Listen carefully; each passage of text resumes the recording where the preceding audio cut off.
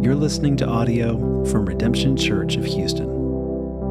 We are a people who believe that Jesus has invited everyone into his radically inclusive, world-altering way of love. That means that when we gather on Sunday mornings at 10 a.m. or in homes throughout the week, you are welcome here. Regardless of your social status, gender, race, sexual orientation, or politics, we want you to fully and actually join, grow, worship, and serve with us. Whoever you are, whatever you've done, Jesus invites you into his radical love just the way you are. And so do we. Surprise. Good morning, Redemption. So I got a text from Brandon, the current lead pastor, Friday afternoon saying, hey, I think we might have a child on the way. And, well, I mean, he knew he had a child on the way, but imminently. It was not actually a surprise to him. But, hey, would you preach for me? And I said, no. Yes, somehow I am here this morning. As Jordan mentioned, I'm one of the ones who helped start this church way back in the day, and I retired a year and a half ago. And so it is a very strange thing for me to be up here this morning, as much as it's also a pleasurable thing. I love Redemption. My wife and I are still here every day, and now my day-to-day duties are running finance for a home health care company, so just a little bit different from this, so bear with me this morning. As you know, with, the darkness and the Christmas trees and the way that we frame this service, we are in the midst of celebrating the 4 Sundays leading up to Christmas time, which is known as Advent. So these 4 Sundays, year after year after year, we take advantage of doing a couple of things at once. One is Christmas season is in full effect. You can't drive through the Galleria this time of year without sitting in traffic for many, many minutes. You can't scroll past the Hallmark movie channel without sitting and wasting a couple of hours of your life seeing people fall in love in a small town. So we have that cultural concept of joy on the one side, and then we have the reality of the incarnation of the Son of God. When God breaks into present reality, into this world, in order to start to redeem it, right? We're sitting here right on Timberside Drive, and this God breaks into our world not to rescue us from Timberside Drive, not so that we escape Timberside Drive, but so that heaven comes to Timberside Drive.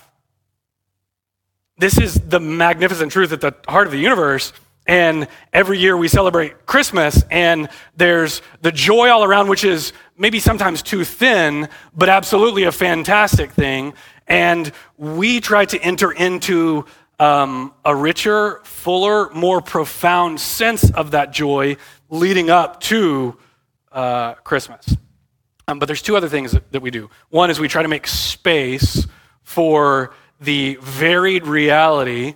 Even in a church like Redemption, there are so many different varied realities week in and week out of who's joyous and who's not. Whose Christmas is really easy to be gleeful, and whose is weighty and heavy and hard. So we try to make space for that in our Advent service, in our Advent services and sermons. The other thing that we do is we try to remind ourselves of the reality that bridges those 2 camps, which is, though Jesus has come, he is also coming again. Now, I don't know about you guys, but I don't spend a whole lot of time thinking about Jesus coming back. I'm not Tim LaHaye.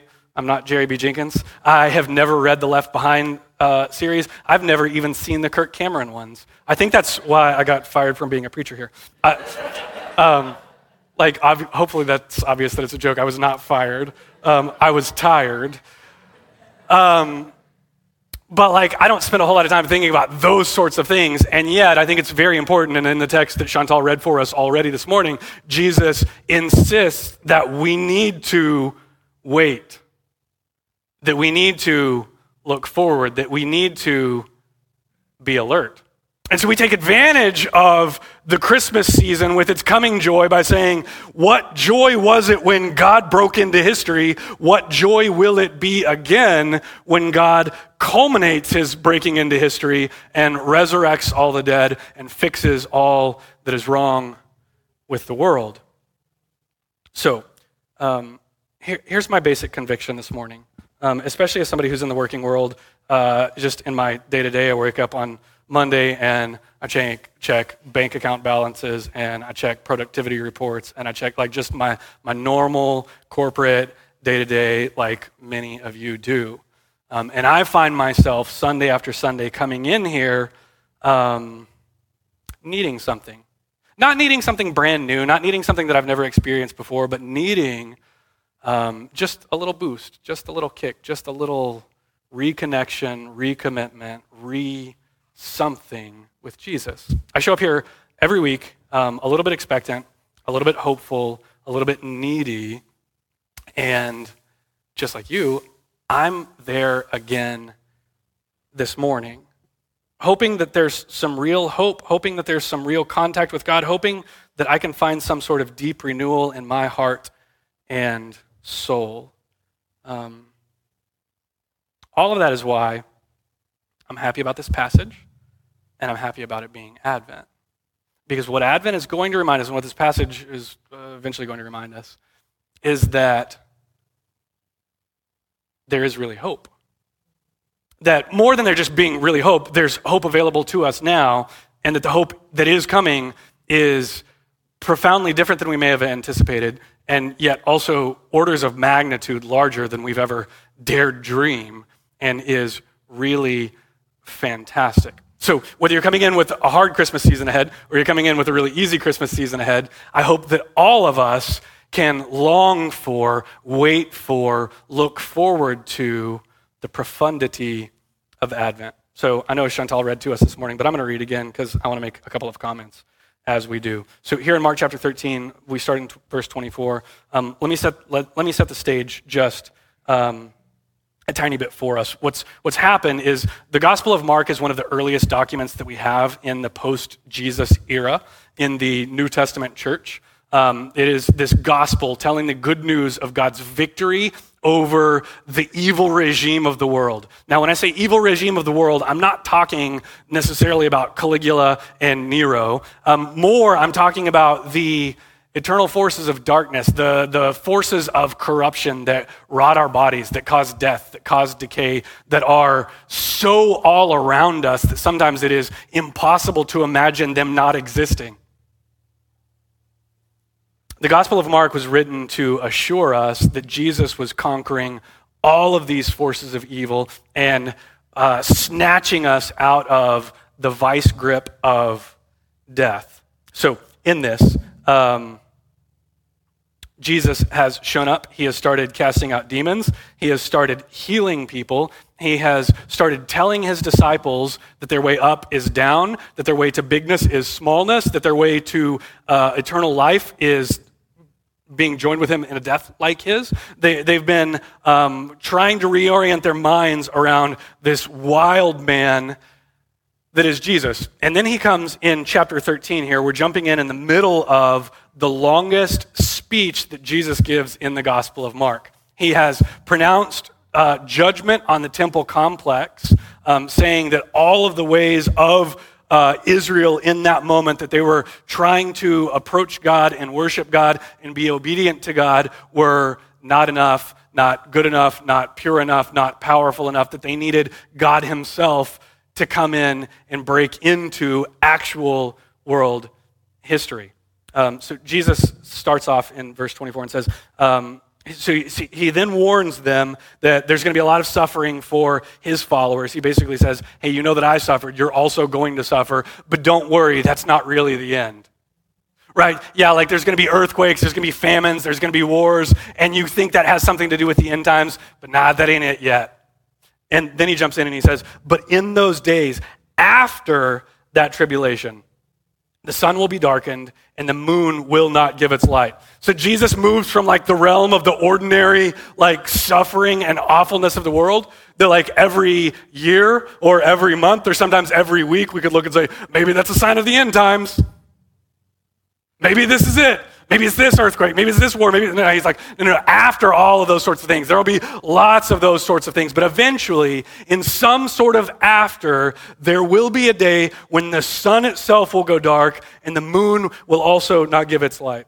Although I'm not sure how scientifically accurate that is. In any case, and I'm teasing Jesus here. I hope he's a good sport. The stars, verse 25, will be falling from heaven. The powers that are in the heavens will be shaken. Now, I want to point out that when he says the powers that are in the heavens, like the stars and the sun and the moon and like what we would call angels and demons, these powers is sometimes the New Testament euphemism for them in the ancient Near Eastern world. And this starts all the way back with the Canaanites and the worship of Baal and all of that kind of forms our Old Testament context all the way through the Old Testament, which becomes our context for Jesus and the Second Temple period and Mark and his original audience when he's saying, hey, the sun and moon and stars are going to fall and shake and be put out. Yes, indeed, the powers will be shaken. Those are two ways of saying the same thing.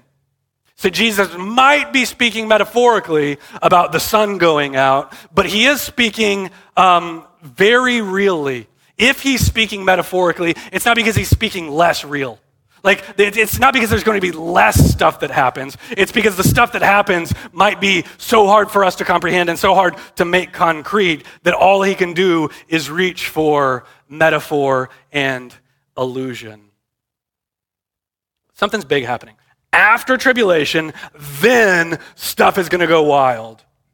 Then they will see the Son of Man coming in clouds with great power and glory. Now, I'm not going to do this all morning. I will actually speed up here in just a second. But let me just point out what's happening here in this verse, in verse 26, is they will see the Son of Man coming in clouds with great power and glory. You do not need to know this, but the original audience knew this. Jesus knew this. Mark, who's writing this, knew this, that there's a particular verse in Daniel chapter 7, way back in the Old Testament, that prophesies this one who is a lot like God, who's a lot like the so-called Ancient of Days, who comes to God riding on the clouds in power and glory, who is called the Son of Man. So Jesus is claiming this title for himself, pronouncing something about his own eternal power, his divinity, his particular spot in the presence of God. Okay, so what I'm really trying to say here is Daniel matters for like really rich, deep textual understanding of this passage, and so much of the rest of the Old Testament does too. It's really hard to understand anything Jesus is doing here without understanding Isaiah. Not to mention, wait, is Isaiah one author? Is it two? Is there Deutero, Isaiah? These scholars, like you get into all the weeds. And when was this written? What did it mean? And what was the context? And all of that. So hopefully it'll be clear why I'm digging up all these roots here in just a second. But Jesus is referring very clearly to an Old Testament reference that he sees being fulfilled in himself in some sort of end times. Okay, so just simple orientation, right? He said, hey, there's going to be lots of suffering. It's going to go bad for you guys. But that's not the end. Eventually, sun, moon, stars, those are going to win out. The powers in the heavenly places are going to be shaken, and you will see the Son of Man, me, coming in the clouds with glory. Verse 27, then God will send, or the Son of Man will send forth the angels, will gather together his elect from the four winds, from the farthest of the earth, from the farthest of the heavens. Now learn the parable from the fig tree. Get ready. You know that when it, you know by the fig tree that the summer is near. I'm paraphrasing now. Even so, when you see these things happening, recognize that he is near at the door. Truly I say to you, verse 30, this generation will not pass away until all these things take place. Now, the word generation here is, in the Greek, the word generation. Now, the reason that that's relevant is generations do not live for thousands of years, surprising as this may be. Generations last 20 or 40, or, if you're like being exceptionally broad, maybe 100 years. But Jesus is saying, hey, there are people here hearing this in this generation who all this stuff that I'm saying about the sun and moon and stars going out and being shaken and the Son of Man coming in power and glory, you're going to see all of this. This generation isn't going to die until all of these end times things happen. No, not just the tribulation, but after the tribulation and the sufferings, all of this is going to come and happen. We'll get back and question Jesus more about this here in just a minute. So truly I say to you, this generation will not pass away until all these things take place. Heaven and earth will pass away, but my words will not pass away. Of that day or hour, no one knows, not even the angels in heaven nor the Son, but the Father alone. Take heed, keep on the alert, for you do not know when the appointed time will come. He then compares it to a rich man going away on a journey and leaving his gatekeeper in charge to be on the alert. And so he says in verse 35, therefore be on the alert. You do not know when the master of the house is coming, whether in the evening or in the middle of the night or when the rooster crows or in the morning, as if those were different things. In case he should come suddenly and find you asleep, what I say to you, I say to all, be on the alert. Okay, so we've got this major discourse. It's 37 verses. It is the longest speech of Jesus in the Gospel of Mark. Now, right after chapter 13 comes chapter 14. But in chapter 14 is where we start to really see like the end of Jesus' life. Like Mark ends at the beginning of chapter 16, and like all the crucifixion and everything is there in chapter 15. And so like we are in the last days of Jesus, and he is going to give a farewell speech. I think farewell speeches are rather important, especially when you know it's a farewell speech. And if you're Jesus and you know you're about to die and you've been telling all of your followers, hey, I'm about to die, you don't understand my glory is going to come through me dying and not staying dead, but defeating death. Not just like renaming death of, oh, he's in a better place, but like defeating death. Death itself is dead. Like overcoming death with a new kind of life that will never die, that will put meat back on our bones, where our brains will fire again, where I'll have air in my lungs again.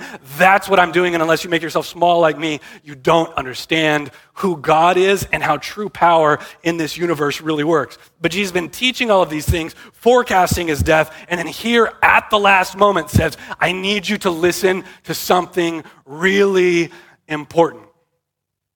And then he starts saying all this wild stuff about end times, about suffering, about sun and moon and stars, about them falling away. And then he prophesies that this is all going to happen before that generation has come and gone. Although sitting here 2,000 years after the fact, it's really hard not to think that Jesus was wrong in that.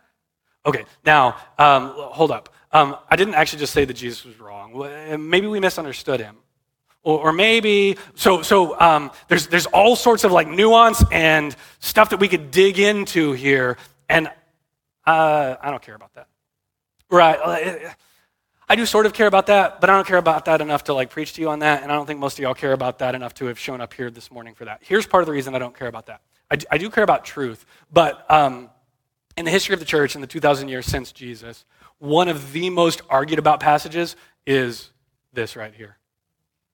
I can tell you what the arguments are. We can go into all sorts of detail if you want resources and such. I can give you sides of both. But there's going to be some people who are saying, no, we just misunderstood, and Jesus was not talking about anything in the future. Jesus was only talking about the fact that within a couple short decades after his life and death and resurrection, there was going to be, Jerusalem would be toppled again, and the temple itself would be destroyed. And this historically happened in the year 70 AD. Temple is just razed, it's just destroyed.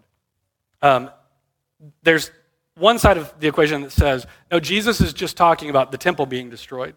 And there's lots of interpreters who think this. But the other interpreters say, but wait, he just said like, this is going to be changes in the heavenly places and that we are going to see the Son of Man coming in glory.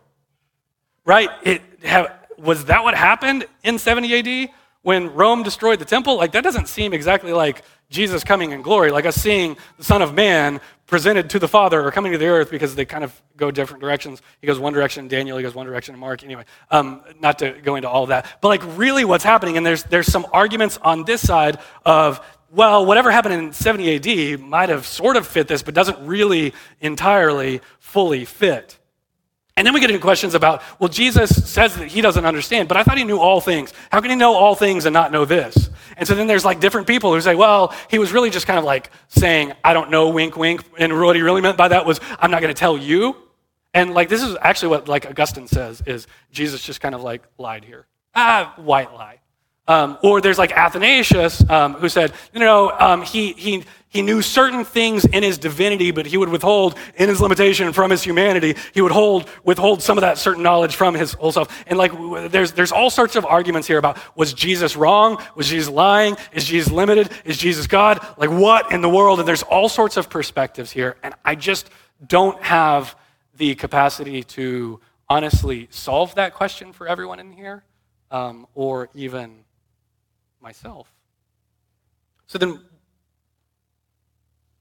why would Jesus and Mark make this chapter such a center point of the Gospel of Mark? Why is this the longest speech he gave if we hear the speech and we're like, what in the world is he talking about? There's more nuanced views who are like, well, you know how in like old school landscape paintings, like there's the road and the houses up front and then the mountains in the back, but they're all just kind of squashed together? Like sometimes biblical prophecy is that way, and the things just get squashed together that are actually really far separated. And so there's part of this that's up front, and there's part of it that's in behind. And when he's talking about all these things, he doesn't really mean all these things. He means all kinds of these things. Or maybe he's talking about generations and he means like the generations of, I don't know. So we have all sorts of like nuances and complexities and further explanations that we can wander off into wacky land about. Not to say that any of those in particular are wacky, but here's my thing. Why does Jesus talk about this if his followers for the next 2,000 years were just going to argue about what in the world he meant or might have meant? Especially since one of the things that everybody seems to agree on is the meaning of that day or hour, no one knows. Like you may have your charts and your end times and your graphics and your like date picked when you're on like TBN or something. But what are you talking about? Like you have no idea. Don't just change your chart. Don't just amend your chart, edit your chart, redact your chart. No, like destroy your chart. Like nobody knows. So if he's saying you can't really understand all of this and you're not going to know exactly how this is happening, then what is the point of all of this? It seems that the point is rather simple, yet rather important. It seems that his repeated insistence that we wait with alertness might actually be his point. Right, and I don't mean to sound pedantic here. I think sometimes we get so like wrapped up in all the stuff that just doesn't do us any good, and we miss like the glaringly bright, obvious things that are right in our face in the text. Jesus says, wait. You're not going to understand, but there's important stuff coming. Wait. Hold on. Wait. Be alert. Stay awake. Do not go to sleep. Do not trail off. Wait. Now, the interesting thing about this waiting, so let me go back to that. Can I just say that basically the entire church, everywhere, always has believed a couple of things about Jesus, and that's kind of how we decide like who's a church and who's not. It's not like fights about secondary issues. Secondary issues can be really important, and they can affect our lives in really important ways, and people can use the secondary issues to like wound us in deep and profound ways. So I do care about the secondary issues, but it's the primary issues that like really determine are we like Christian or are we not? Not are we good Christians or bad Christians, right? One of the primary issues is like the divinity of Jesus. One of the primary issues is like, is God like really God? Another of the primary issues is, I take it to be in the Council of in like the Nicene Creed, is that Jesus is coming again, and his kingdom will have no end. He's coming again in glory. His kingdom will have no end. We await his return and resurrection from the dead and life of the age to come. Like, these are two different sections in the Nicene Creed that, like, whatever we may joke about the Left Behind series and the Goofy movies and all of like the fear and chaos that caused in some of our homes and churches a couple of decades ago. Nevertheless, like, Jesus is really coming back. And to me, that seems an inarguable conviction of the church. Now, if that's not where you are this morning, like, that's fine. You're more than welcome here. I just want to tell you that's where I am, and that's my conviction. And if you want, I'll happily explain why I think that's true and why I think that's reasonable and why I think that's really good news, which is actually part of what I'm doing this morning, is why it's really good news. But here's my question. We can't help but wait. Why command us to wait? If Jesus is saying, hey, I'm doing something remarkable, I can do it, you cannot. You have no influence over it. You have no control over it. You have no input on it. You don't know when it's happening. Just wait. Then it seems to me like we have to wait whether he tells us to wait or not. We have to wait whether we want to or not. We have to wait whether we wait well or not. We just have to wait. But maybe it's the case that when we wait well, we wait differently. Maybe it's also the case that when we wait well, we change the world around us. When we wait with expectant, deep, profound hope, it changes our inner selves. It changes our experience of the world. It changes other people's experience of us. Now, the front page of our website says, radically inclusive hope for absolutely anyone. Welcome to redemption. I think those are really fantastic words. I don't know who wrote those, but right. So almost every one of you guys showed up knowing the Redemption Church was all about hope. Which begs the question, what in the world is hope? Is that just like rosy optimism? I don't know how it's going to work out, but it's going to be fine. Or look at the bright side of life. Monty Python playing in a couple of y'all's old people heads right now. Or is it something more real than that? I've always needed and insisted, maybe in self-serving ways, but I also think in true ways, that hope is more than just empty positivity. That hope is concrete expectation that Jesus is good, that he really delights in us, that he really longs for us, that he's really available to us, that he's actually fixing all of this, and that something is historically true about his message. Not just historically true in the past, but historically true in the future, and by linearity, also historically true in the present, or continuity. Take it back to calculus class.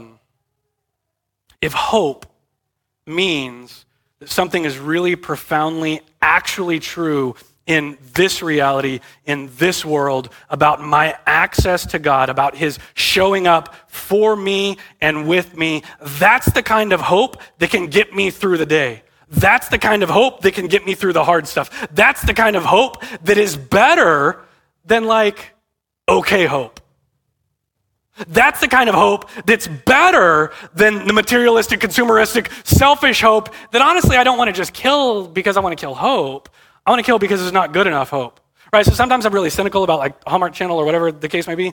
But like, really I think there's something for us to learn from our culture about joy, about positivity, about happiness, about togetherness, about family, about light, about future, about expectation. Now, I think theirs is too thin. I think theirs is too vague. I think ours is more historical, more real, more powerful. But if their hope is pretty good, ours blows it out of the water. It's orders of magnitude better than we had ever heard before. So, here's basically what I want to say before I wrap up here, is I am convinced that Jesus tells us to stay alert, to stay awake, to wait in this special sense for our own good. Take a second. What was your week like? In a lot of ways, my past year, Redemption, since I retired, but like my last year has been one of the best years of my life. Sometimes I wake up and I'm just like, God, it's good to be me. No, but I do wake up and say, God, it's good to be alive. I just have like real joy in my wife. We got a new baby this year, a 6-month-old. Like, I am enjoying my job. I'm using parts of like my skill set and my background and my personality that I hadn't used in a really long time, and it's going relatively well. Like, so in a lot of ways, and I still maintain like deep relationships with people, and I still long for like mystical union with God. The habits and rhythms of that are very different than when this was my job. Nevertheless, it's been like a really good year in a lot of ways. Despite that, man, I had a stressful week. There were worse kinds of stressful weeks. But there were some things that happened, honestly, in my work life this week where I'm just like, Jesus, why are things so broken? Like, I am doing this right. Why is this person messing with me? Why are they just like breaking it? I like have followed the law. I've followed the letters of the law. I've followed I've done everything well. Why is this such a mess? Make that guy pay me. Sorry. This just is what it is. I think maybe waiting for me in this kind of moment. And maybe yours is very different. Maybe you're waiting like because you've lost a loved one, or maybe you're waiting because like just the things that you need in life are just like outside of your reach. Or maybe you're waiting because the things that you always want in life are now within your reach and they're deeply dissatisfying. Or however you're waiting, maybe there's some concrete way that like me, you're waiting. But I'm literally praying this week, God, why is this still so hard? And it's a relatively inconsequential thing, but I was really frustrated about this week. Why is waiting so hard? And as I reflected in the past 36 hours, thanks for the heads up, Brandon, but as I reflected on this passage for this morning, I realized that waiting changes my inner turmoil, whether there's actually external turmoil or there's not.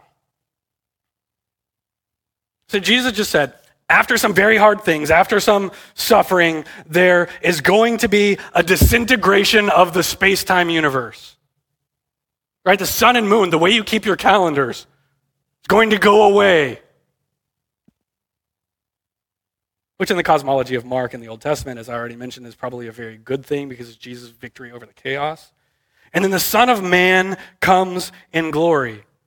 So as I reflect on my waiting and I reflect on the turmoil within me and around me, I realize that if Jesus told us that the world might disintegrate, and nevertheless, the world's disintegration was not evidence of Jesus' judgment of me or us, his abandonment of me or us, or the chaos of the world somehow triumphing over of Jesus as if his plan wasn't going to come to fruition. If he told me all of this was going to happen, and he told me that this was going to be a sign of his coming, of his glory, of his goodness, of his presence, then all of a sudden my perspective is radically changed. Okay, God, I still need this thing to work out. Please make it work out. I'm a little stressed, but also, God, you can be with me in this. You can be with me in the waiting. You can be with me in the frustration. You can be with me in the fighting. You can be with me in the practicalities of my job. And really, so I bring that up because I'm convinced that if God can be with me in something so inconsequential as running finances for a corporation, then certainly he can be with me in my marriage, in my friendships, in my despair, in my depression, in my hope, in my joy, in my retirement planning, in all of my things of normal human life. if sometimes the disintegration of the space-time continuum is proof of his victory as he remakes the cosmos, then I can wait and I can hope. Maybe I can even hope with bright, joyous hope that even though the earth is giving way beneath my feet, even though the awful, immovable forces of brokenness seem to be prevailing against me once again, God is not against me, he's for me. God is not far from me, he's with me, and he will be with me, and he is available to me even now. I think there's something along these lines that's true even when your inner world isn't in turmoil. Maybe when your personal external world isn't in turmoil, but maybe when you're just fed up with the way that the world is because you don't really wholly want it to be that way. So I think when I wait in a certain way, it changes my inner turmoil, whether there's external turmoil or not. I think when I wait in the way that Jesus wants me to, it challenges me and stretches my expectation of joy, as I've repeated multiple times, by orders of magnitude. Y'all imagine being at like the birth of Jesus? Like being one of the shepherds, and all of a sudden there's this good news of great joy that's for all the peoples, and you're like, wow. Like, the birth of a child is a miraculous, beautiful, amazing thing in general, in any case. The birth of a long prophesied child, I imagine, is even better. And the birth of a long prophesied child who is God in the flesh is like, lose your mind for joy good.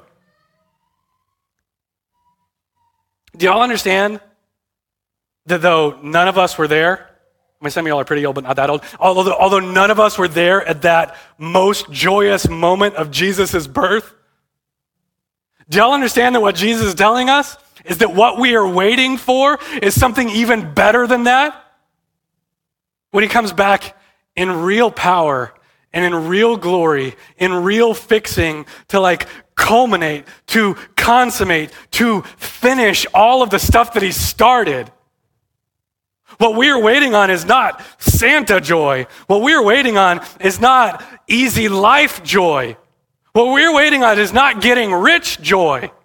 What we're waiting on is life with God forever and ever and ever. I need no more sun or moon because I have the brilliant radiance of Jesus.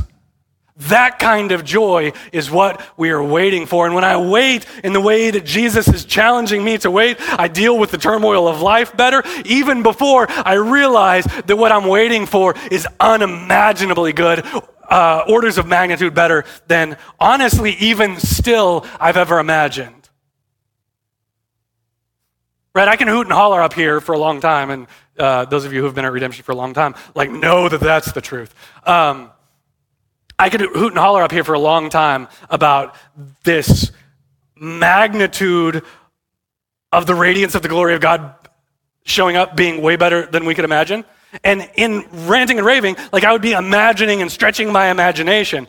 Nevertheless, however long I went on about it, it would still be the case that the reality of the thing is still then going to be orders and orders of magnitude better than our weak, shady imaginings of the thing.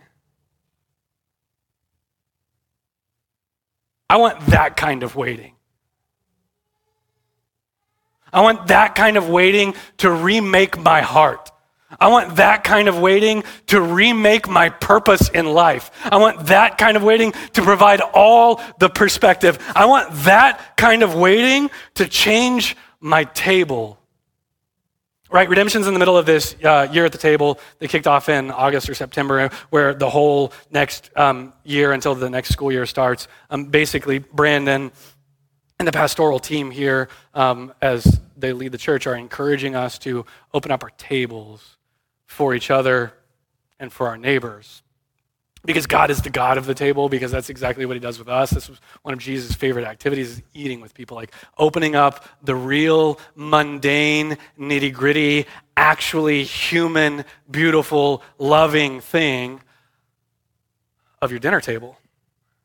I'm convinced that when we wait in this way, when we wait in a world that changes our inner turmoil, regardless of external turmoil, I'm convinced that when we wait in such a way that we start to wait in bigger and bigger ways for bigger and bigger hope, with more and more expectation of the reality of the goodness of the thing that is coming, I'm convinced that this will become a bright, shining light within us. I'm convinced that it will do away with so much of the insecurity and the judgmentalness that keeps us from opening ourselves to the people around us, because our inner turmoil and the external turmoil have made us very deeply unpleasant people to be around. I think part of the thing that made the early church so compelling and so beautiful was its love. But what is all of this if not another description, another illustration of the love that Jesus has for us and will put within us?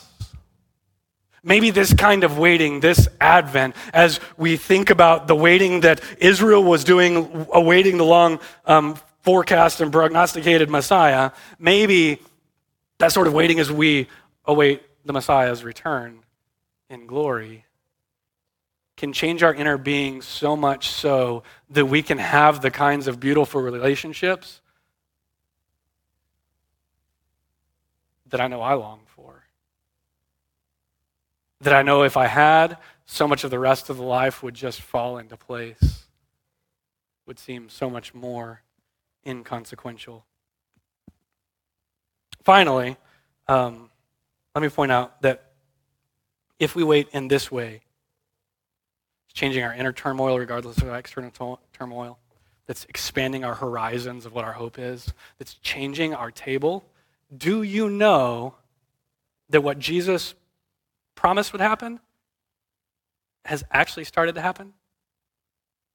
See, he says this weird thing where he says, hey, I tell you that the heavens and earth are going to pass away, and I tell you that even if they pass away, my word will not pass away. So he starts to compare and contrast his word and the present state of the chaos of the brokenness of the world, that somehow those are at odds. And he basically says, my word is going to win. My word's going to be the one that is standing at the end of all things. And you start to have suspicion for a variety of reasons that I can't go into right now. But you start to have some suspicion. Is Jesus trying to say that his word is going to bring about the end of the chaos? And I think that's true.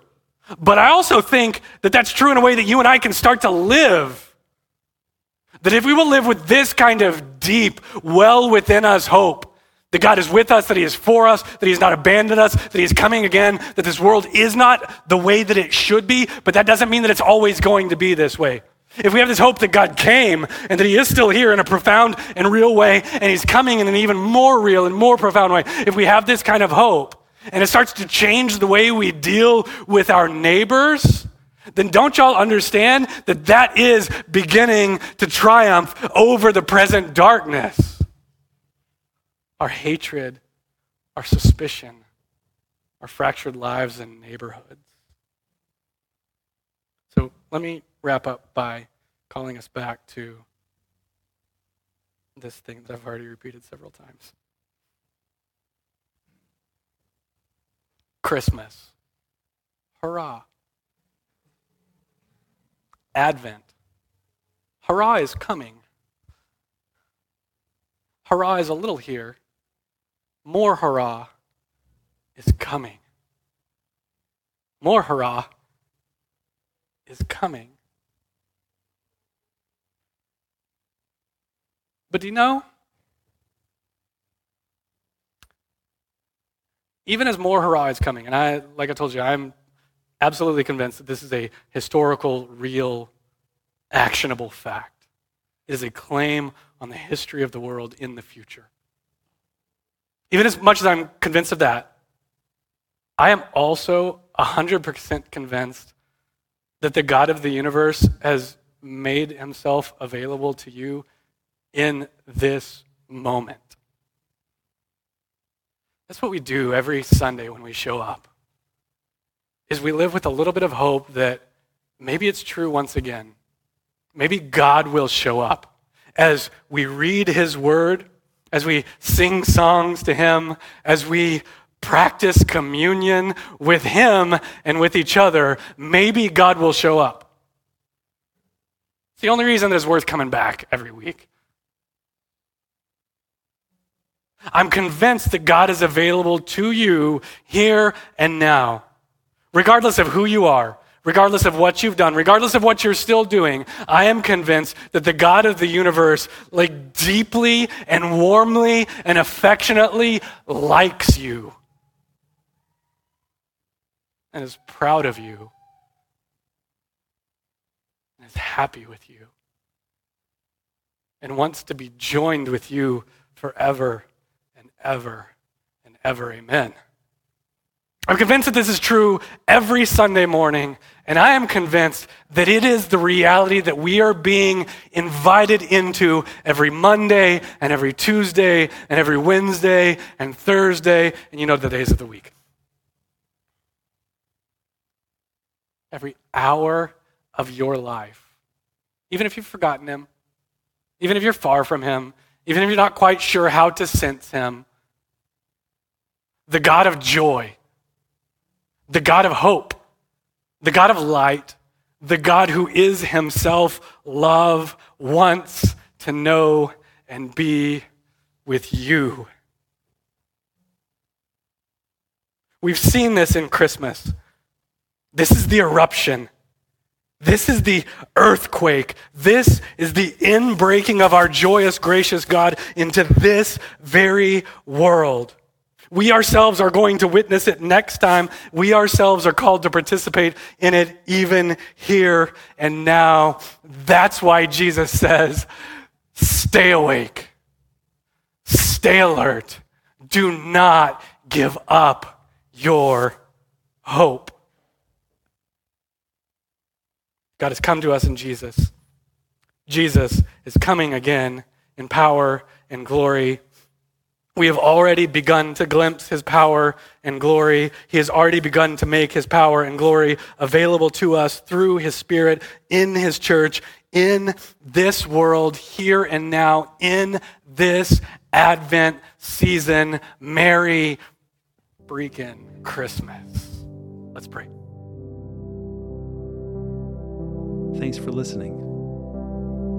If you'd like to learn more about us, get coffee with a pastor, or visit us on a Sunday, then go to redemptionhou.com. And please know today that you are fully loved and fully accepted just the way you are. We hope to hear from you soon.